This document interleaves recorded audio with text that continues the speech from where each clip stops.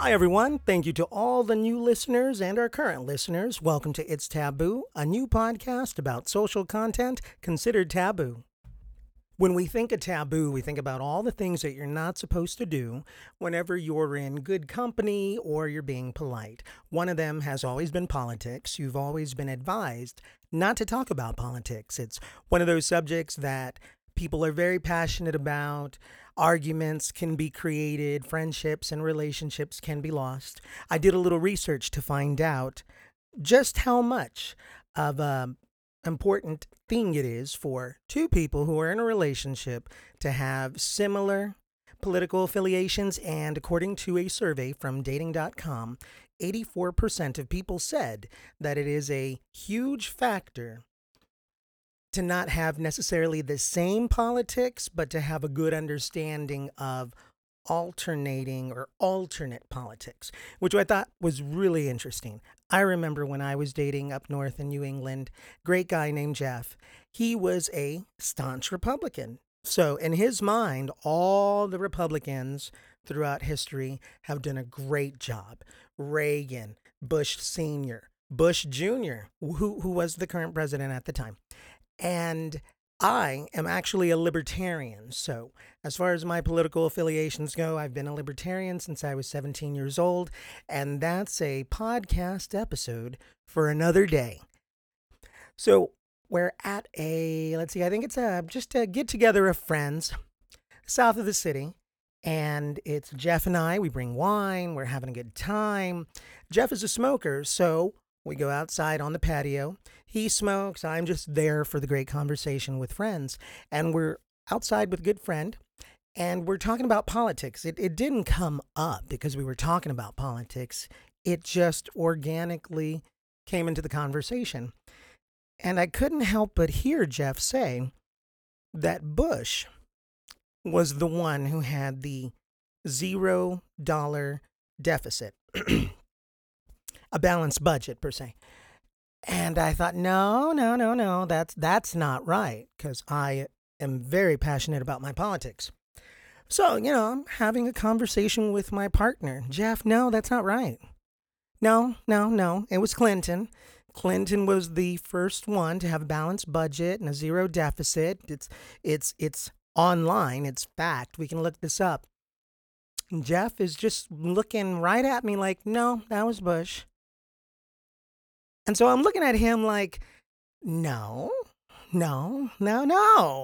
I mean, clearly it was Clinton. It's historic. It's documented. And our friend is just staring at the two of us because we've never had a conversation about politics, much less one about politics in a public forum. So we're going back and forth, and he is just unyielding. Will just not consider that fact at all, which I find surprising. Going back and forth, I'm just heated by this point.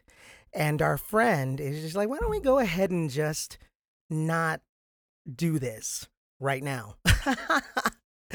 So we ended up going inside, and I remember for the rest of the evening, I was just thinking to myself, oh my goodness, staunch Republican. Wow, what did I do? Anyhow, so here we are, talking about politics. Apparently, 84% of people think it's an important factor to a relationship. I'm right there with you. Thankfully, I'm involved in a relationship where I'm able to discuss politics openly, and that really is the key to politics.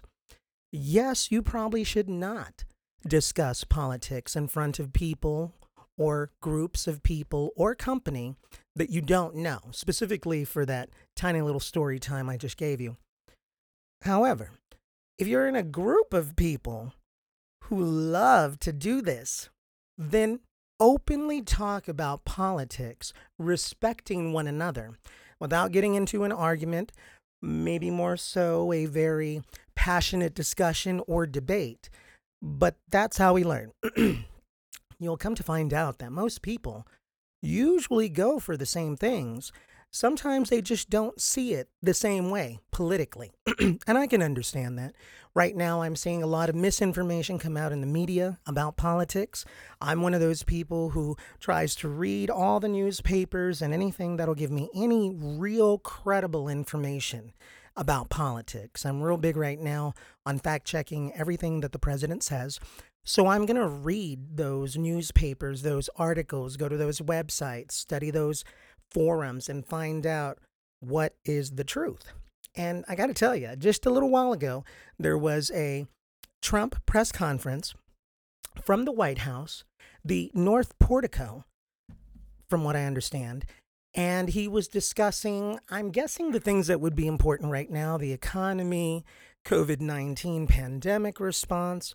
But that's not where the conversation went. It went a completely different direction. And I've never seen a president in my lifetime to openly bash another political person or someone within the government over politics.